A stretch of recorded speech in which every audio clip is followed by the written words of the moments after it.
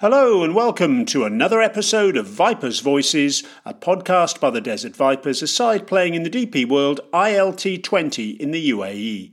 And this is a special episode because it's the first of a two-part interview with all-rounder Tom Curran.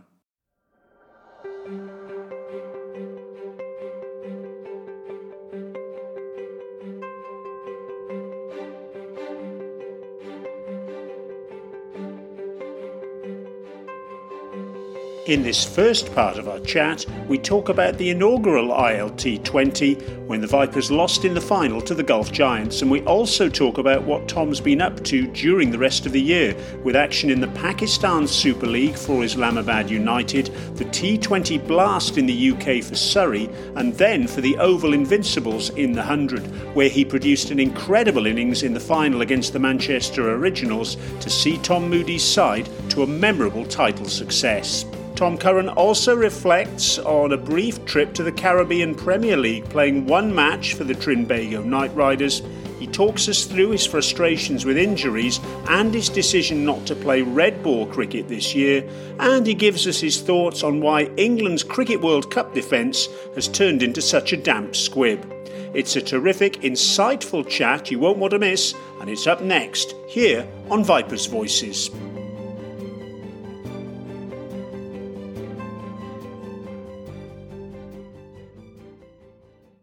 Tom, thanks very much for joining us.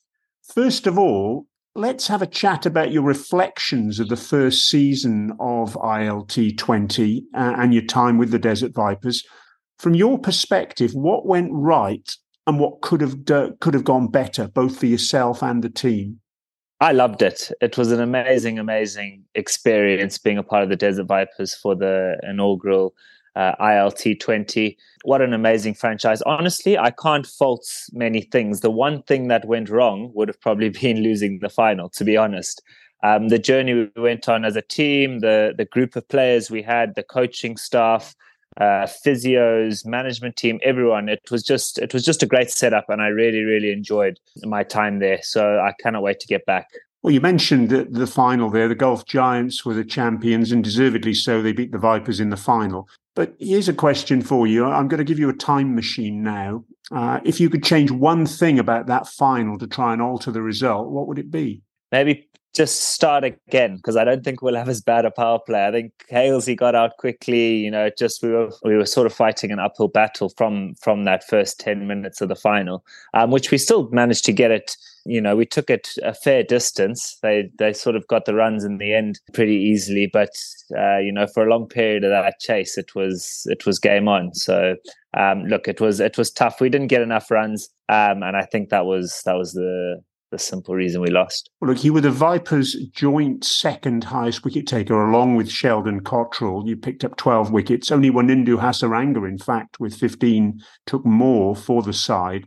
Your economy rate, that was 8.7, which in the modern era, and of course you usually bowling at the death, was more than steady, really. Were you happy with your efforts with the ball? Yeah, I was. Yeah, I was happy. I think, I didn't feel like I took many wickets throughout the competition, but, you know, when you're winning, I felt like I was contributing to two of those performances. And that's the most important thing, to be honest, you know, contributing to wins. You know, if we're losing all those games and I'm not picking up wickets or anything, then I guess that's something to take a look at. But I felt like I was bowling well. We were sharing wickets around the group, and you know, we had an opportunity to win a trophy. So yeah, I was pleased with it. What about your efforts with the bat? You actually got 150 runs at a strike rate of close to 130. That's very useful, isn't it? Coming in the lower middle order where you usually found yourself. So you must be pretty happy with that as well, I guess. I mean, yeah, I'm happy now. I feel in a great place right now. But throughout that tournament, I didn't feel in the most amazing nick, to be honest. I mean, the scores, I got a few scores and some contributed with some sort of cameos at the end and some good partnerships. But in terms of how I was feeling, I was tinkering, I was playing around with some stuff. But again, all of that in the build up or the journey to where we are now, and I feel good. Overall, did conditions during the tournament surprise you? After all, apart from Hasaranga, there were very few spinners who achieved very much, and it was seam and swing that really proved the most effective style of bowling. And I don't think many people would have predicted that at the outset, would they? Yeah, it was really interesting, actually. I think the smart balls we figured were swinging a lot more, sort of, throughout the power play, sometimes more if you don't get whacked to the boundary too many times. But, that was great for us, to have someone like Sheldon bowling, hooping it three up front, which, it obviously had a knock-on effect in terms of where I bowled. I wasn't getting much swing with it. But it was great. I think it was great for the game, really. I thought it proved to or contributed to some competitive games.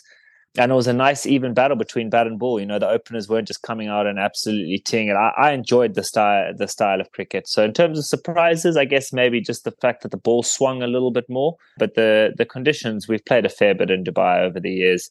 And Abu Dhabi, so it wasn't too surprised with the conditions. Was it a hard decision to come back to the Vipers for a second season? Obviously, there are a lot of other leagues going around the world in January and February. I'd signed already, so it wasn't hard. It was a very, very easy decision. It was, Moods is running such a smooth ship there, and I've spent some time with him at different competitions as well.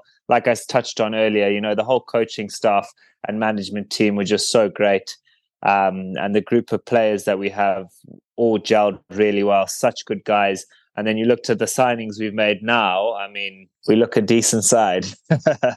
Just backtracking, after your experience with the ILT20, you bounced straight into the Pakistan Super League with the Islamabad United side. The same side, obviously, as Alex Hales, Colin Munro, and your soon-to-be Vipers teammates Shadab Khan and Azam Khan. What was that experience like? I noticed there was very little opportunity for you with the bat in that tournament, but you did take 8 wickets in the 5 matches you played. It was a great experience, to be honest. You can play as much cricket as you have, as we all have over the years and in different conditions and stuff. And quite randomly, things that you feel improve you as a cricketer will hit you at times. And going to the PSL, I felt it definitely helped me a lot. The wickets were unbelievably flat. The fields were tiny, rapid outfields, and gun batters. So the standard was really high. And just some skills-based things and things that worked on that wickets. Most things that work in Pakistan and on those wickets will work anywhere in the world and on any wickets. So I took a lot of confidence from that. And it was enjoyable. The past couple of years has just been really frustrating as a whole for me in terms of my body and injuries. It's just been sort of one little thing after the next. After the ILT, was it after? Yeah, it was. I went straight to PSL and then had to leave just before the final there for my stress fracture. Another stress fracture had come up second year. But luckily, because it was a similar sort of pain and area, I think I called it at the right time and it healed really quickly, which allowed me to play back end of the summer now with Surrey in the Blast and then the 100, obviously. So, hopefully this whole little 2, 3, 4 year period is just sort of 2 steps forward, 1 step back, that sort of thing. And we're on a good path at the minute. How easy or tough was it for you to bounce straight from the disappointment of the ILT20 final to crack on with another tournament just a matter of days later? Was it actually a good thing to ensure you didn't dwell on the loss, or was there a bit of a mental hangover for you? Yeah, I wouldn't say I felt too much of a mental hangover. Losing that final hurt, there's no doubt about that. But I guess that's 24, 48 hours when the dust sort of settles, you do take the positives. And the fact that, like I said, the way we actually lost that final kind of made it a little bit easier. If we had got 220 and bowled terribly and they chased it down, I think that would probably have stung and hurt a lot more. We played some great cricket throughout the competition. We topped the group. We were, we thought we were, definitely one of the 2 best sides, us and Gulf Giants. And unfortunately, we just lost in the final. So I didn't think it took too much time. It's still in the back of my mind as a little sting. But again, at least we've got next year or this year now, not too long away, to try and go one better. Did it make things easier for you having a couple of players like Alex Hales and Colin Munro there in Pakistan, people you've played with for the previous month, as well as Azam Mahmood, who you've worked with at Surrey for many years? Did that transition to Islamabad prove a smooth one because of that? That definitely helps, absolutely. Having familiar faces, people you've worked with. Azza obviously was bowling coach at at a few teams I played for. He's the bowling coach and was head coach at Islamabad. So that was nice, to have that sort of point of call of someone who I've had a relationship with some years. He looked after me beautifully. To be honest, it was a great experience. I'd never been to Pakistan. I'd never been to the PSL before. I touched on it. The quality of fast bowlers there is phenomenal. Honestly, it was just a great experience. Culturally, I loved it. It was just a shame we couldn't get out and about, to be honest. Obviously the security was next level, but the people were great. So hospitable.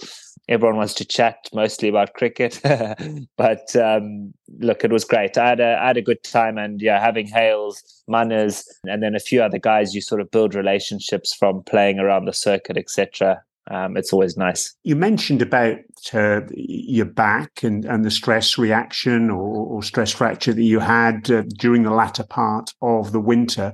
Was that the key reason for you not playing first-class cricket this past summer, or was it more, look, I want to concentrate on white ball cricket. The loads are less, obviously, to an extent.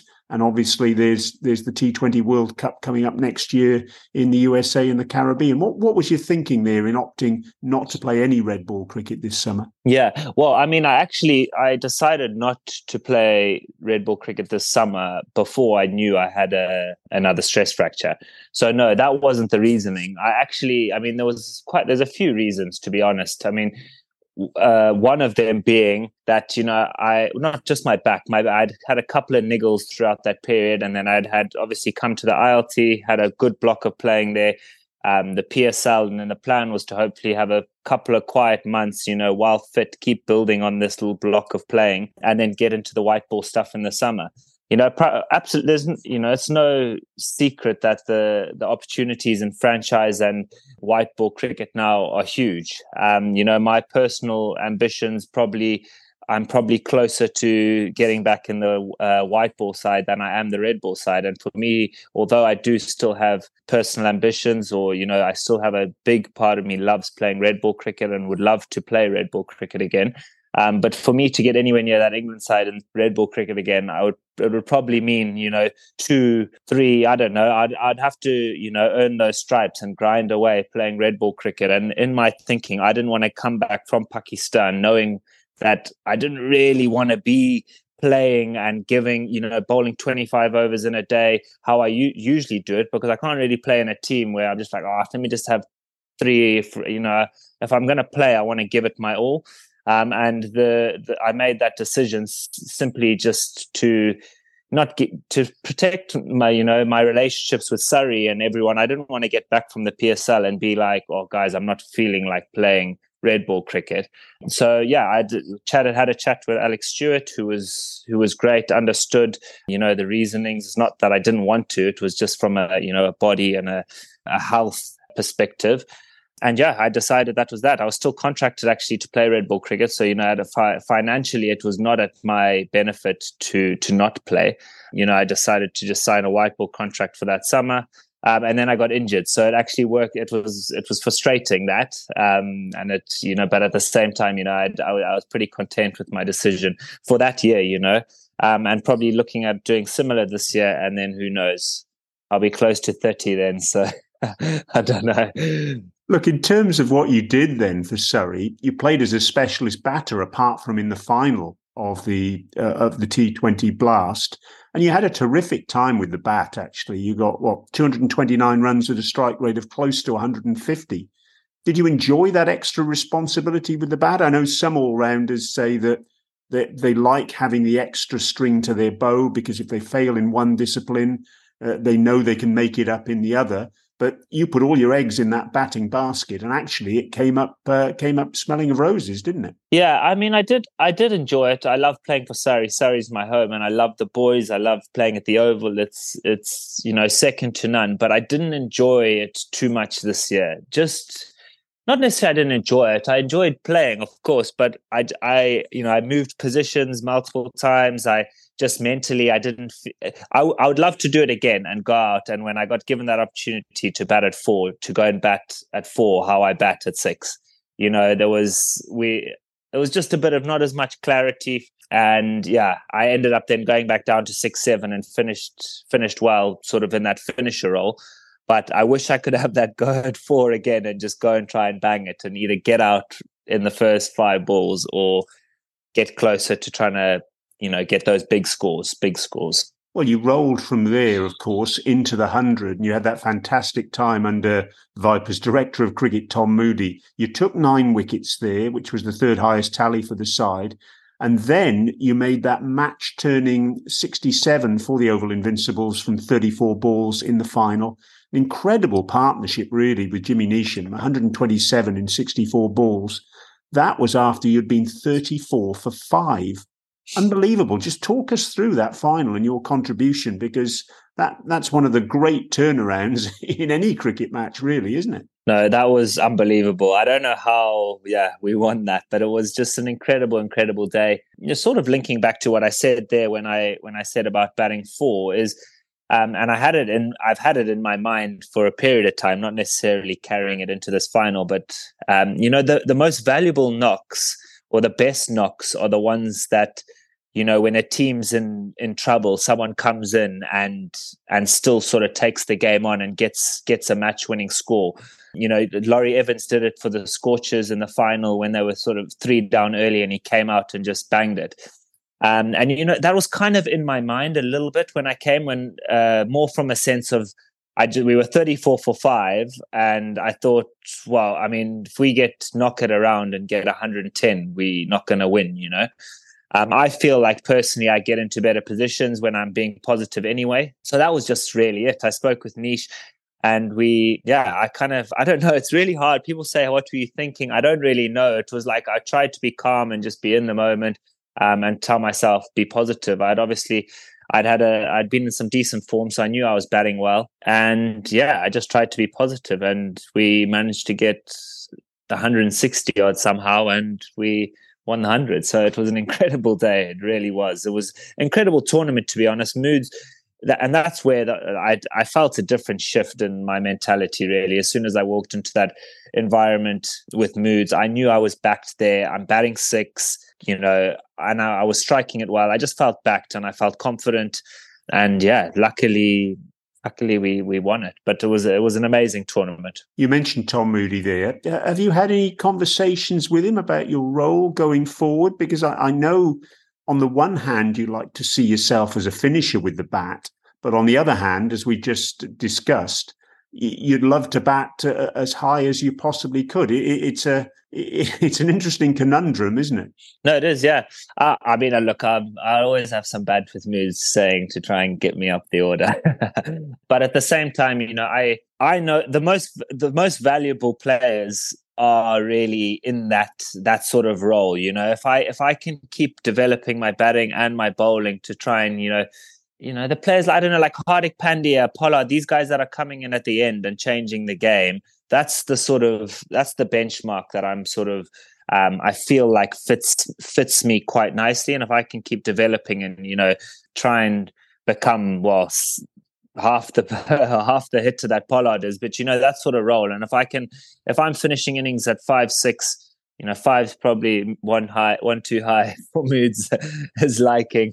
But that sort of role coming in where the back end of the innings, and add that to my bowling, I'd like to think that I become valuable to teams. So yeah. Look, at the end of the summer, you then headed to the Caribbean to play for the Trinbago Knight Riders, featuring in one match against the Barbados Royals. You didn't have a bat, but you opened the bowling. It was an incredible game, really, because you won by 133 runs, which in T20 cricket is unheard of, really. How did that switch to the Caribbean come about, and what was that experience like? Yeah, no, it was good. It came about. Where did it come about? It was just during the 100, really. I think when Sunil went back to the Caribbean, he must have had a word. I think the TKR had a couple of dropouts, maybe injury, and they asked if I was keen to go straight from the 100. So, yeah, ended up flying night after the final, so that next morning, which was an interesting flight. But yeah, the 100. I dived. I don't know if you saw that game against the Welsh Fire when I dived in we tied it. Thankfully, got the point because I hurt my shoulder there diving, so missed 4 games during the 100. And then finished the 100 and went to the CPL, but it didn't feel right. My shoulder didn't feel right. My knee was sore, and it was. I looked at the schedule. It was kind of like there's a 3-month block now until again where I have Big Bash, ILT, which are two back-to-back big tournaments for me, which I want to be really hitting the ground running. So to just get the rig right in that little period and get a nice little training block in seemed like the right thing to do moving forward for this next 12, 18-month period. Well, that Caribbean experience actually brought you into close contact with quite a few players, didn't it? You've mentioned Sonny on the Rhine there, who you've played with at the Oval, but there was also Andre Russell, Dwayne Bravo, Curran Pollard, Nicholas Pooran, all of them key figures in opposition teams in the ILT20. Did he manage to take any useful learnings from being in the same dressing room as them? Mate, that was an amazing experience for me, honestly. I enjoyed that a lot, spending time with those guys, watching the way they operate. One thing that stood out was the intensity in training. It was amazing. I really, really enjoyed that. I played against some of these guys from my start when I first started, and I've been watching some of them for longer. So, to mix in and amongst them and see that, I really enjoyed that. You have the likes of like Russell running into Pollard and like properly getting in the battle, Akil Hussain and these guys who are, big, they play a lot of cricket for the West Indies national side and all the T20s around the world. But the intensity that they created in training and that competitive natural streak that the Caribbean boys had, I didn't quite see. I'd never really played that much with them in person. So that I loved. I really enjoyed it. I thought it was great. And I thought it was something that, we can take into, I think most teams should be doing, that sort of simulated match practice, match intensity under pressure. You have your teammates fielding and you're facing your strike bowler for your team in a game scenario. And there's that real competitive streak, it's as close you'll get to in-game under pressure moments. Against quality players. So I thought that was a small thing that stood out for me, but it was a great experience and I'd love to go back because I owe them a few games now, I think, but they were all great people and it was class, good experience. It's fascinating to hear you talk about those individuals as really intense, high intensity practice, because you always think of them as being the most relaxed guys out on the field. Laid back, strange, isn't it? It was quality, it really was. Now, you were part of England's Cricket World Cup side in 2019, but obviously the defence hasn't gone according to plan. Far from it, in fact. As a member of that winning squad from 4 years ago, can you put your finger on what's gone so wrong this time? Because, I've heard so many different reasons that have been thrown forward. You as a current player, what do you think has happened? Yeah, I mean, of course, everyone will have reasons and things, and when you're losing, that's what happens. But no, I can't put my finger on it, to be honest. And I mean, I haven't read too much stuff, but just from listening to a couple of the interviews and from chatting just to a couple of the guys, I don't think there is anything in particular. That's sport, and sometimes it just happens like that. I have no doubt that it's not through lack of effort or lack of preparation or any of those things. I think that just sometimes happens in sport. It's a little bit of a different team, maybe not as. I mean, I didn't even play in the 2019 World Cup, so this is not me saying, the 2019 team was better, but maybe there was a bit more stability in selection there. The team that was playing in that World Cup was sort of been unchanged for the 3-4 year period build up to that. And I know that from being a part of the group is, you didn't get easy games, unless there was injuries or whatever. Morgs knew his side, and that was his side. So maybe that's something. But again, at the end of the day, the players that are out there are all the best players in England and are selected because they are that. And at the end of the day, they just haven't performed. So yeah, that's my opinion. Tom Curran with some fascinating thoughts on the first season of the DP World ILT20, as well as his highs and lows through the rest of the year, and on why, in his opinion, England have struggled so badly at the Cricket World Cup. I hope you enjoyed it, and the good news is there's plenty more to come, as in the next episode of Vipers Voices, we have the second part of the interview with Tom, in which he looks forward to Season 2, which is due to get underway on January the 19th. The Vipers' first match of the tournament will come on day 3, that's Sunday the 21st of January, against the Abu Dhabi Knight Riders at the Dubai International Stadium. And that's it for another episode. If you have any comments on the podcast, then please feel free to get in touch with us via email at media@thedesertvipers.com. That's media@thedesertvipers.com. And remember, you can follow the team and get all the latest news as the build-up to Season 2 continues by hunting up the Desert Vipers on all the major social media channels and by visiting the website, thedesertvipers.com. We'll be back with more Desert Vipers chat soon, but for now, this is Brian Murgatroyd, and as ever, thanks so much for listening.